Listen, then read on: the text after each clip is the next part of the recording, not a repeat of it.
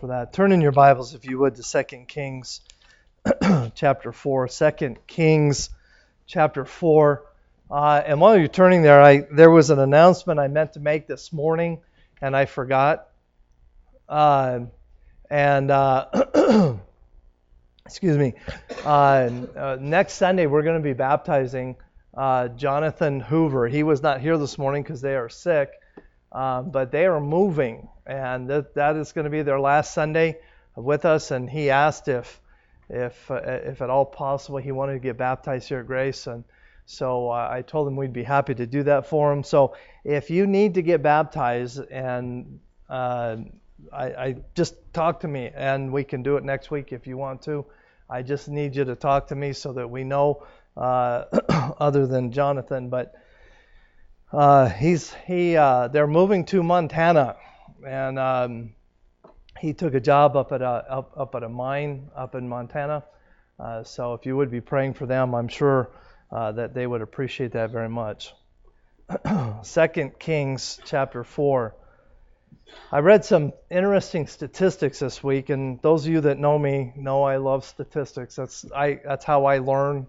I'm a visual learner kind of guy, and spending habits of young married couples with children, both spouses 18 to 25, average after-tax income of $19,783.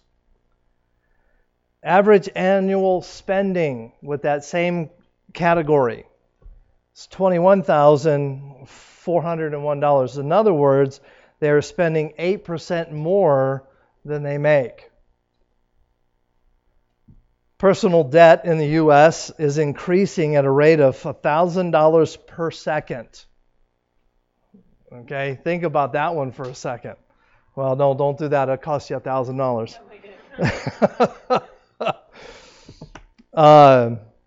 And consumer installment debt has mushroomed to the point where it takes approximately $1 out of every 4 that a consumer earns after taxes to keep up payments. So the average American right now, $1 out of every 4 that they make goes to paying back debt. And that is not including your home mortgage.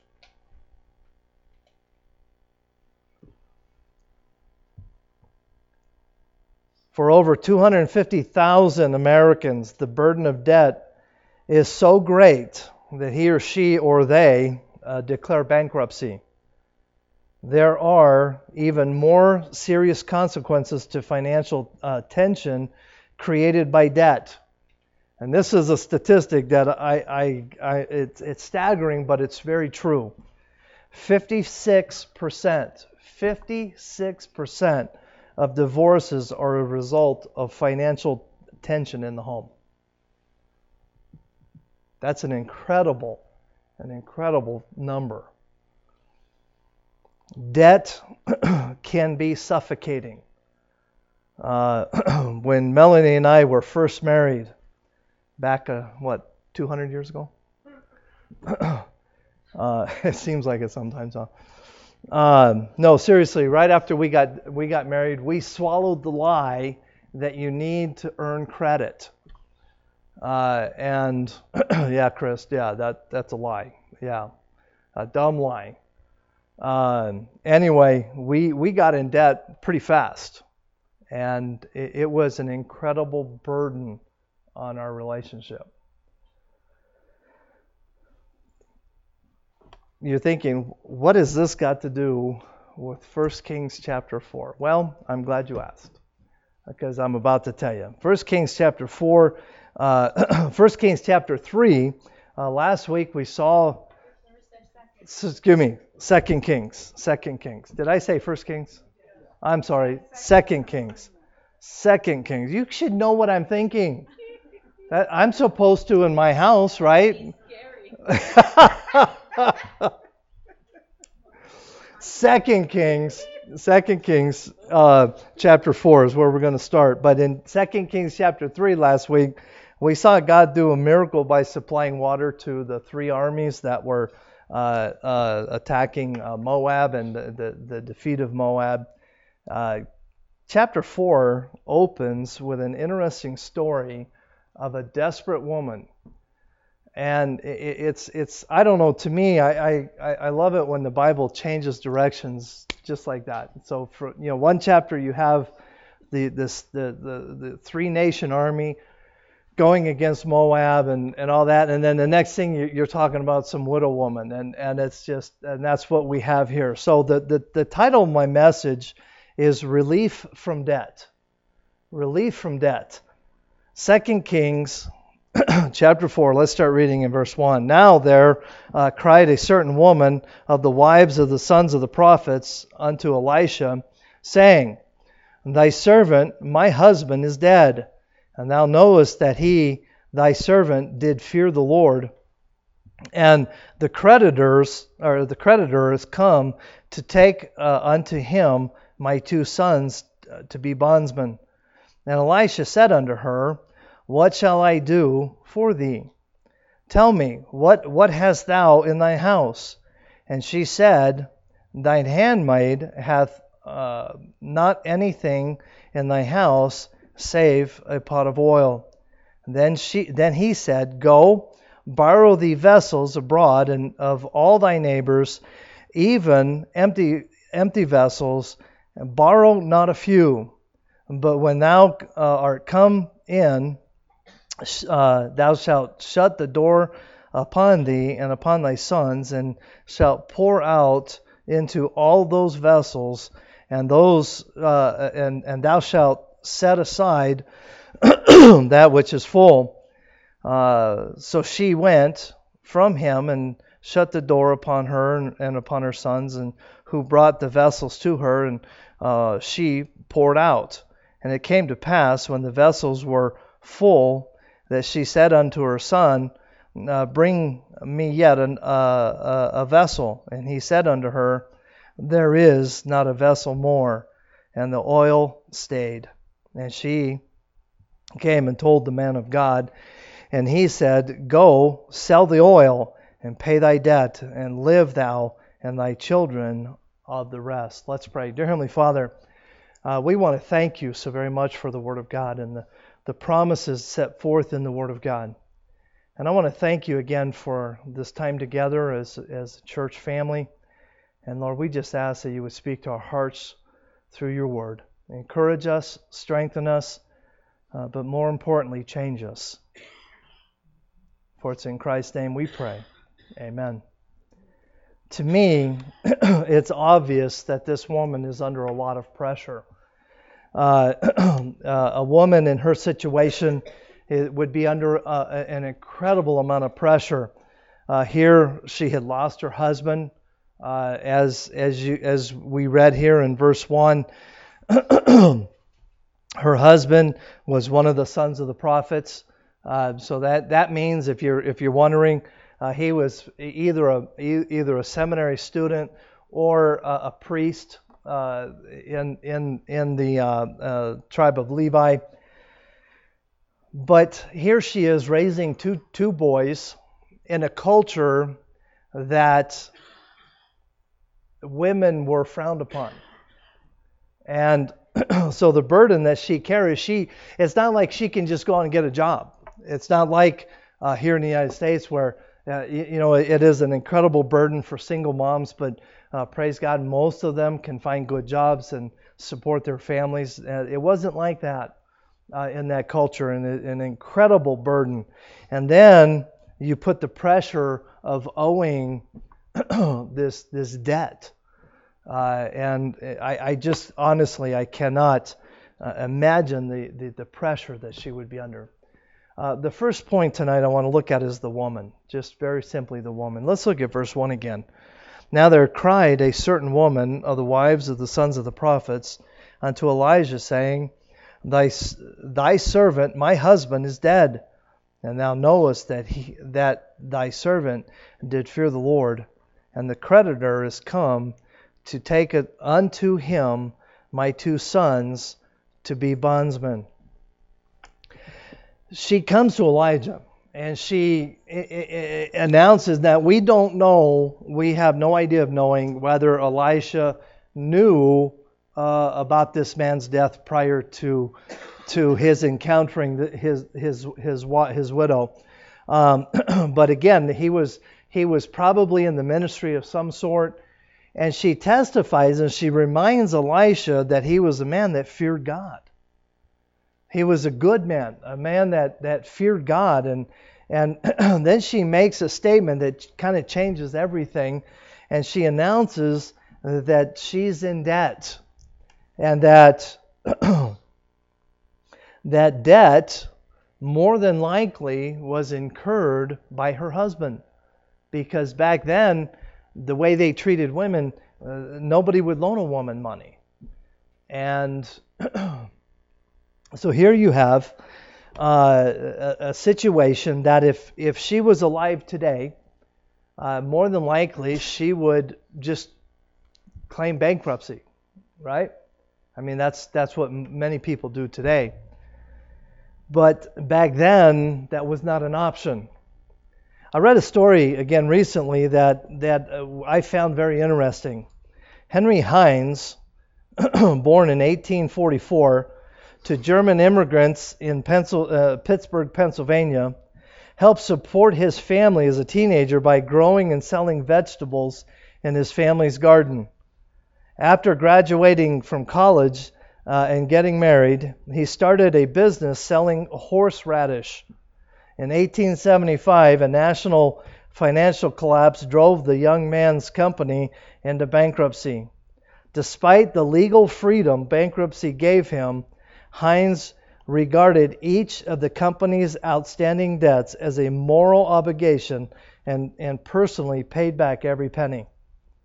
Heinz went on to start the H.J. Heinz Company with its 57 varieties and became a leading American businessman, also a devoted Christian. He was known for generous treatment of his employees and his generosity to Christian causes. Throughout his life, Heinz conducted his business and personal dealings with the same integrity that led him to pay back hundreds of thousands of dollars he technically did not owe. He began his will with these words: I desire to set forth at a very beginning of this will as the most important item in it as confession of my faith in Jesus Christ as my Savior. Here was a man who legally had no obligation to pay back any of his debts, but he understood in the fact that he was the one who incurred the debt. He felt like he had the obligation to repay it. And I appreciate that, and I believe God honored him in the fact that he was able to become a very wealthy man in the new business. Proverbs chapter 22 verse 1 says, a good man is rather to be chosen than great riches, and loving favor rather than silver and gold. And I'll tell you what, I did not know this about Mr. Heinz until I read this article. But I'll tell you what, I would rather go through life having a good reputation than having one of a skinflint. And I just appreciate his testimony. Now, I want to say something tonight because this could get into a little controversial area, if you would. You have to understand that this woman was bound by a contract, more than likely agreed to with her husband, to either pay back the money that was loaned to them or servitude.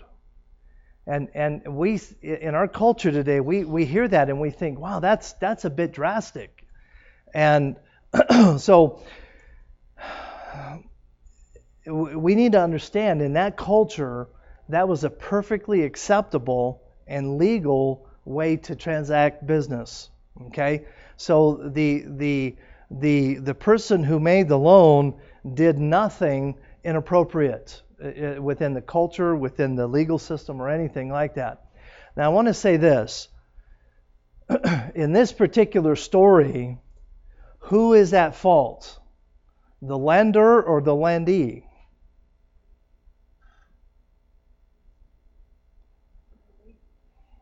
Okay, anybody? Anyone want to stick your necks out? Okay, it's the lendee. Okay, now if I do something really stupid tomorrow, which I'm always likely to do, stupid things, and I go out and I get a car loan at, I don't know, 26% interest, which they're out there, by the way, who would be at fault? Me or the person who gave me the loan? I would be. Okay? And see, we live in a society that wants to tell us, oh, you're just a victim. You are not really responsible because the person who gave you that loan ripped you off. So you know what I'm saying? The problem here is, and one of the things that I appreciate about the woman in the story is she never blames the person who made the loan.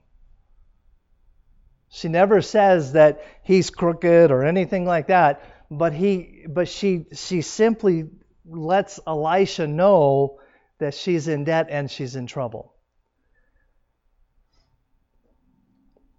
Proverbs chapter 22 verse 7 says, the rich ruleth over the poor, and the borrower is servant to the lender.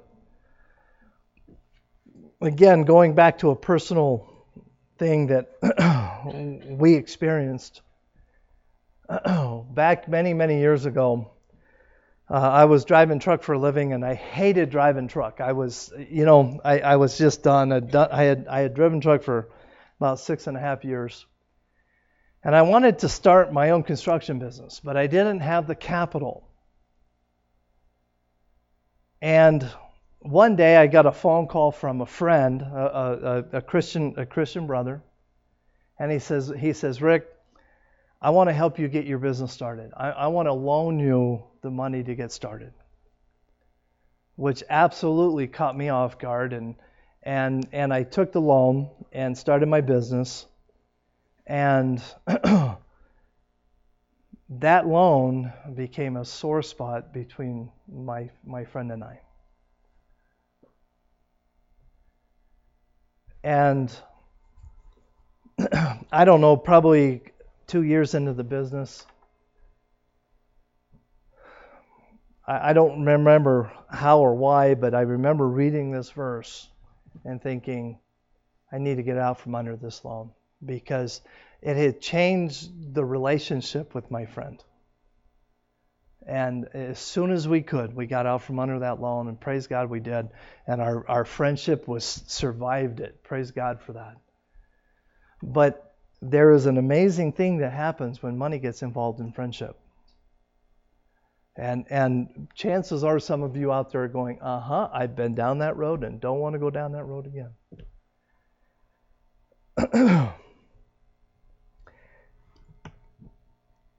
She had lost her husband.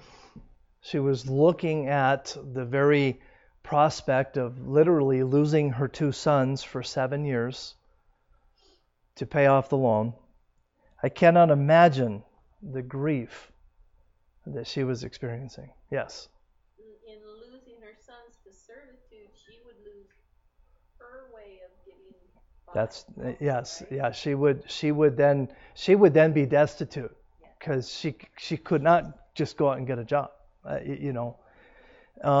So it was a huge problem for this lady.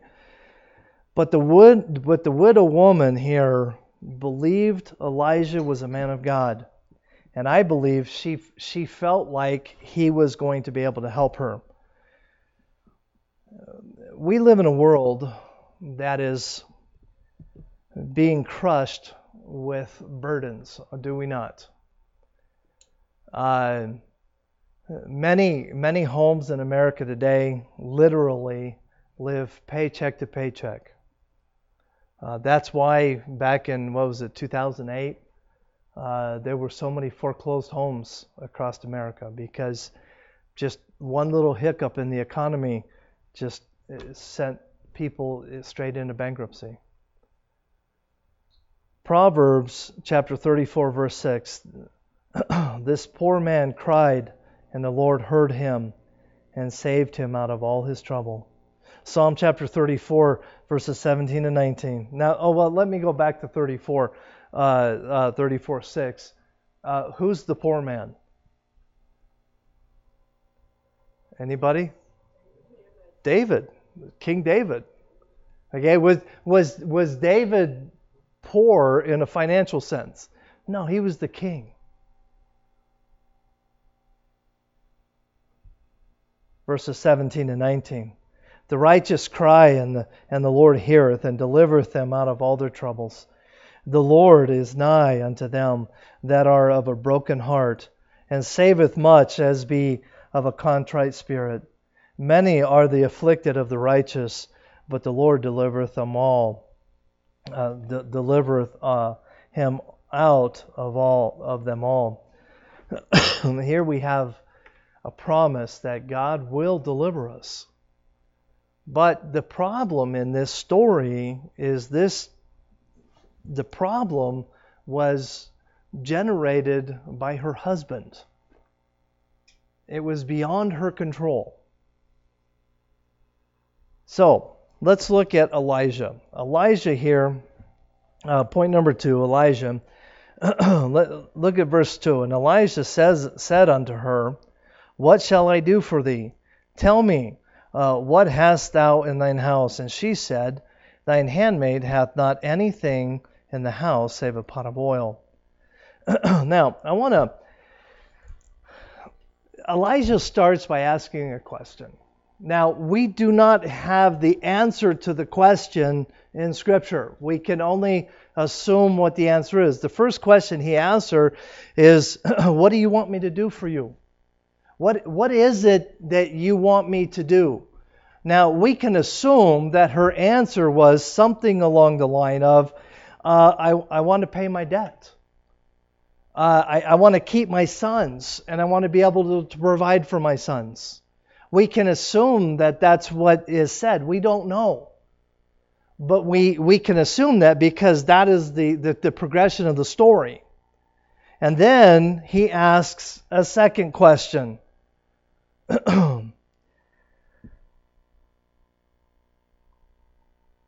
Verse 2. There it is. What shall I do for thee? Tell me, what hast thou in thine house? See, he does something here very, very interesting. He in the process of counseling, oftentimes I will ask people, "What is it that you want from me?" Because there's a couple reasons that we do that as counselors. Number one, we as a counselor, I need to know exactly what they need. If they, oftentimes it's like, hey, I just want you to listen to me. Okay, I can do that. Well, and then you get times, well, I need this or I need that. Okay, well, now we're both on the same page. And there's something humbling that comes along with voicing our needs. It is probably pretty understandable that Elisha, when she came to him and explained the situation, he probably knew in his heart what she needed. Does that make sense? I mean, because if a widow woman comes up and says, look, hey, my husband died, I'm in debt, my 2 sons are going to be taken away, it's kind of obvious that she needs some intervention. But he asked her to voice it, and it's the understood answer is obviously there. But in Matthew chapter 6, verse 8, it says, Be not ye therefore like unto them, For your Father knoweth what things ye have need of before you ask Him. Now, I've had people read this verse and say, Pastor, does that mean that God knows every need that I have before I actually have the need? And I say, yes. Then I've had people say, well then, why do I need to pray? Think about that for a second.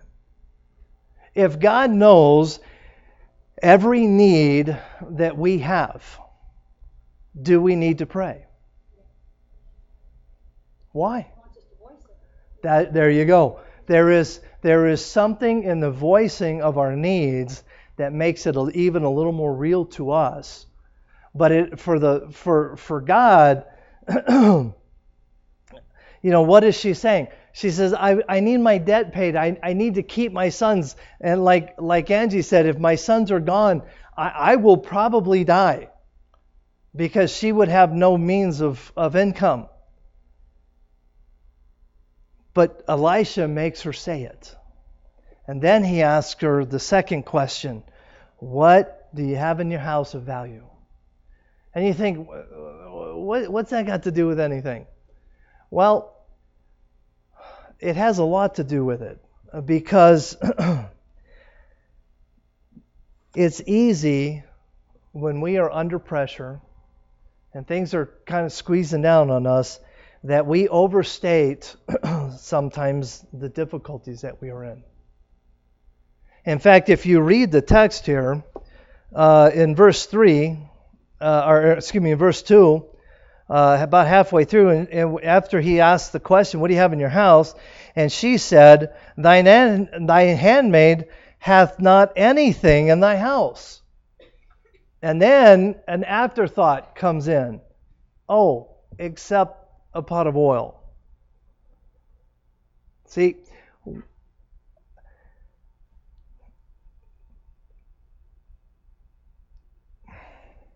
sometimes people are unwilling to use their existing resources. They want to hold on to them. What would have happened in John chapter 6 if the little boy who brought his lunch to that meeting decided to hold on to his lunch instead of sharing it with Jesus so that he could multiply it and feed 5,000 people? Now, would he have been within his rights to say, hey, dude, this is my lunch. I'm not giving it away? Would he have been within his rights to do that? Absolutely. But what would have happened to the 5,000 people? They would have gone hungry. And so often, the idea here that, and I believe Elijah is trying to get across this woman is, hey, you know what? God can help, but you need to pour into this thing. It's got to cost you something.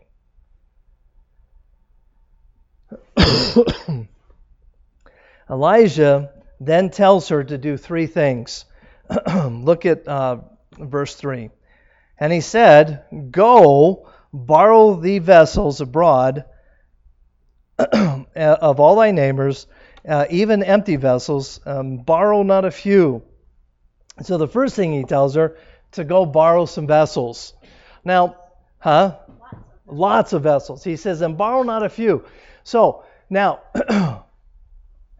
he tells her what's going to happen with those empty vessels, unlike, well, no, that's not true either.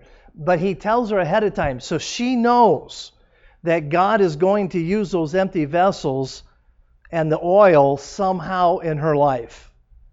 And he tells her, when you get the vessels, take them into your house and close the door.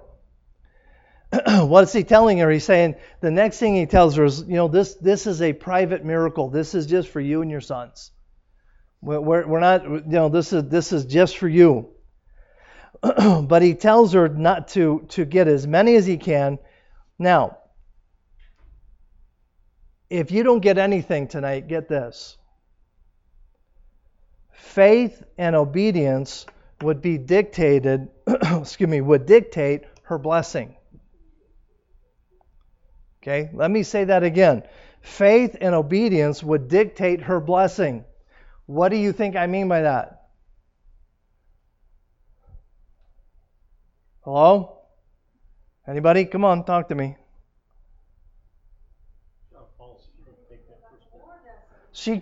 If she had enough vessels that she was still pouring today, the thing would still be pouring. See, her blessing was limited to the amount of faith that she had. Now, last week we talked about a very similar situation. What did Elisha tell the three kings to do? He told them to go to a valley and dig ditches. And the amount of ditches and the depth of the ditches, we found out, was according to the blessings that they got. See, and so often we forget that our faith and our obedience will dictate our blessings in our lives. And here this woman, he tells her, go get as many empty vessels as you can. And don't get just a few, get as many as you can. And the blessing that God had in store for her was equal, to her faithfulness. Now, do you think that when she poured the last one and she tells her son in the story, okay, hand me another one, and he tells her, we are all out. Do you think the thought ran through her head, whoa, I should have went to the Joneses. I should have went to, I could have, you got to be kidding. We're out? And as soon as they run out, the oil stays. See, the blessing that God was getting ready to pour out on her and her two sons was a direct reflection of her faith and her obedience. Our lives are no different. The promises of God that were alive and well back then are still alive and well today. Now, it's not very likely that God's going to tell us to go borrow a bunch of empty vessels and He's going to fill them all with oil for us. Excuse me. But I can tell you, the power of God that did that then is the same power of God that can provide for us today. John chapter 6, verses 12 to 14. When they were filled, He said unto His disciples, gather up the fragments that remain, that nothing be lost. Therefore they gathered them together and filled 12 baskets with the fragments of the 5 barley loaves, and which remained over and above unto them that had eaten. Then those men, when they had seen the miracle that Jesus did, said, this is of a truth that prophet should come into the world. In John chapter 6, a little boy is asked to forfeit his lunch so that others could eat. And because of his faith or his obedience, a miracle took place. A great miracle that even unsaved people in our world talk about today. All because of a young boy's faith. This woman had opportunity. He told her, when you go get the oil or the empty vessels, don't get just a few, get as many as you can. And I can't help but wonder, I honestly can't help but wonder if the thought ran through her mind, I could have went over here, I could have gotten this, could have got that. We need to be so very careful whenever we are dealing with the things of God, that we are obedient and we're faithful to the promises of God. And then we see her obedience in verse 5 and 6. And she went from him and shut the door upon her and her sons, and brought the vessels to her, and she poured out. And it came to pass, when the vessel was full, that she said unto her sons, Bring me yet a vessel. And he said unto her, There is not a vessel more. And the oil stayed. Why? Well, I don't know if that is anyway, as I was thinking about this, can you imagine the anxiety in her life when she took her little container of oil and the first empty jug and thought, oh boy, here we go. And it just kept pouring and pouring and pouring. I asked myself originally when I was reading through this, I wonder why why Elijah asked, what do you have in your house? And, it could have been peanut butter. I don't know what it is. But it could have been anything. God could have used anything. But here she was, sitting on the cusp. Do I risk the last thing of value that I have? And there are times in our lives where God will get us to that point in our lives. And it's almost as though He says to us, how much do you really love me? How much are you willing to give for me? Are you willing to give your all? And as she sat there contemplating, I don't know about you, but I could very easily picture myself struggling with, do I pour it? Do I not? What do I do? Well, we know she pours it. And we see that the containers are filled. God is as real today as He was then. Again, He's not going to tell us to go get empty vessels so that He can fill them with oil and all that. But I can't tell you how many times in my life and our lives that God has done the miraculous in our lives. Where He's brought things into our lives and it's unexplainable. And the power of God that Elijah experienced and this widow experienced is the same God that we serve today.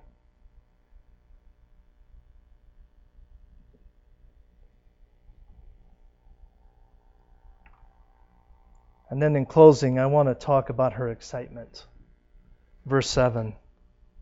And then she came and told the man of God, and he said unto her, Go and sell the oil and pay thy debt, and live, thou and thy children, of the rest. Now, I don't know about you, but I don't believe that she just kind of walked up to Elijah and said, oh, hey, Elijah, by the way, God just filled up 75 pitchers of oil. Isn't that cool? I don't think that's how she did it. Now, we're not told this, but I know my wife, if that was her, she'd have gotten up on top of the roof and yelled, Elijah, guess what God just did? Now, wouldn't you want to do that?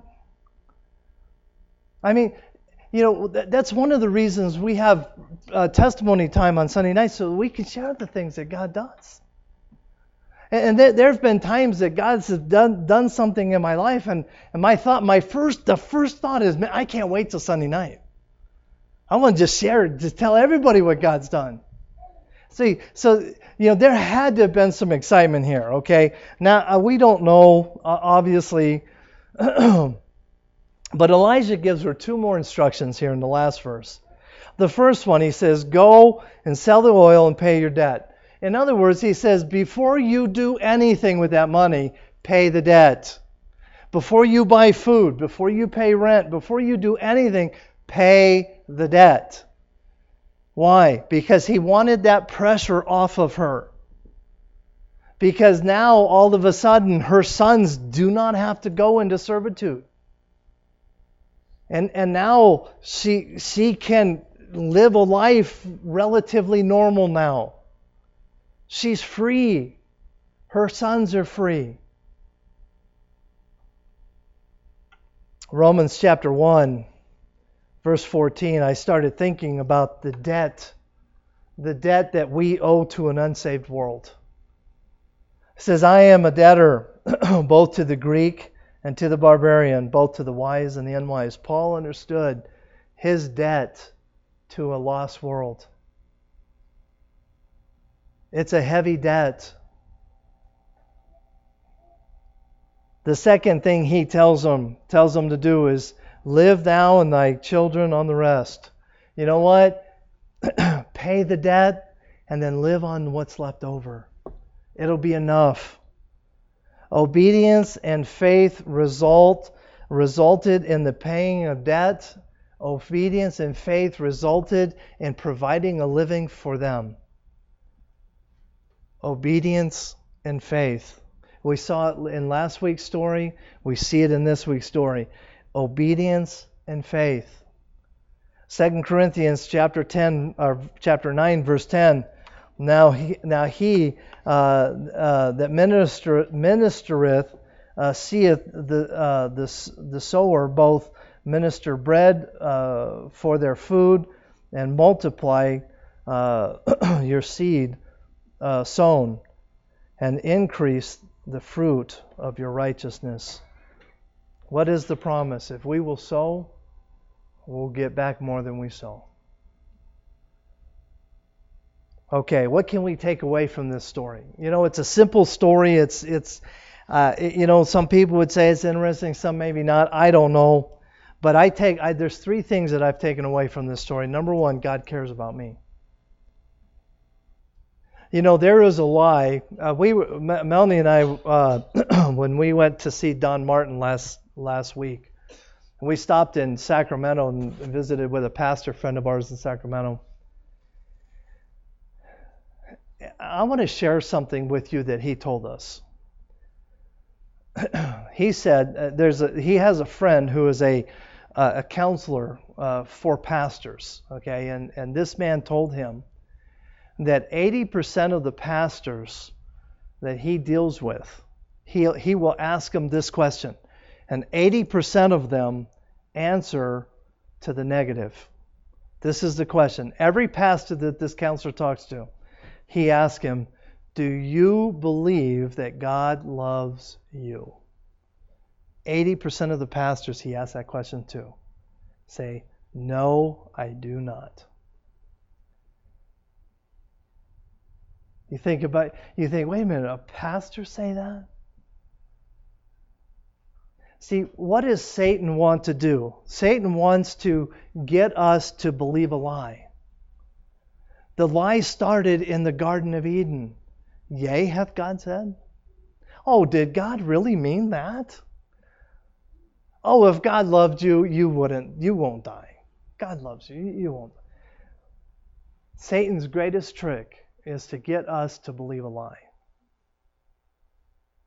And the fact that this woman whose husband, again, more than likely got themselves into trouble financially, dies and leaves her destitute. Do you think, quite possibly, she started thinking about, well, I wonder if God even cares? I can almost guarantee she thought that. If 80% of pastors in America today believe that God doesn't love them, absolutely I can believe that. God cares about your burdens. Every burden that you carry, He knows about. And all you got to do is go to Him and ask. The second thing that we can take away from this is we should never hesitate to bring our burdens to God. Don't hesitate. And then finally, we must be willing to use our resources first. We need to be the ones that step out in faith and say, okay, God.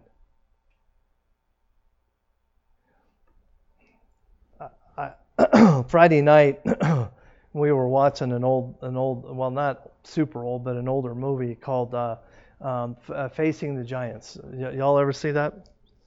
Okay. And in that movie, there's an old guy that goes through the school and prays over all the students and all that stuff. Well, near the end of the movie, he encounters the coach, and he tells him a story. He says, two farmers prayed and asked God to bring rain. They were in a drought. One farmer went out and prepared his fields. The other just stayed in the house and prayed. And he asked the coach, he said, which one exercised the most faith? The one who went out and prepared the fields. And see, and that's kind of the picture here, is it not? See, God wants us to go and do, and then He'll come alongside and bring the necessary things to get us through our needs. But what He doesn't want us to do is to just sit back and do nothing. Are you willing to go out and plant the field? Prepare the field. Because there could be a time in your life right now that you think you may be thinking, man, this is a drought if there's ever been a drought. God wants you to be faithful and obedient. And when we are faithful and obedient, then He can do the rest. Let's pray. Dear Heavenly Father, I want to thank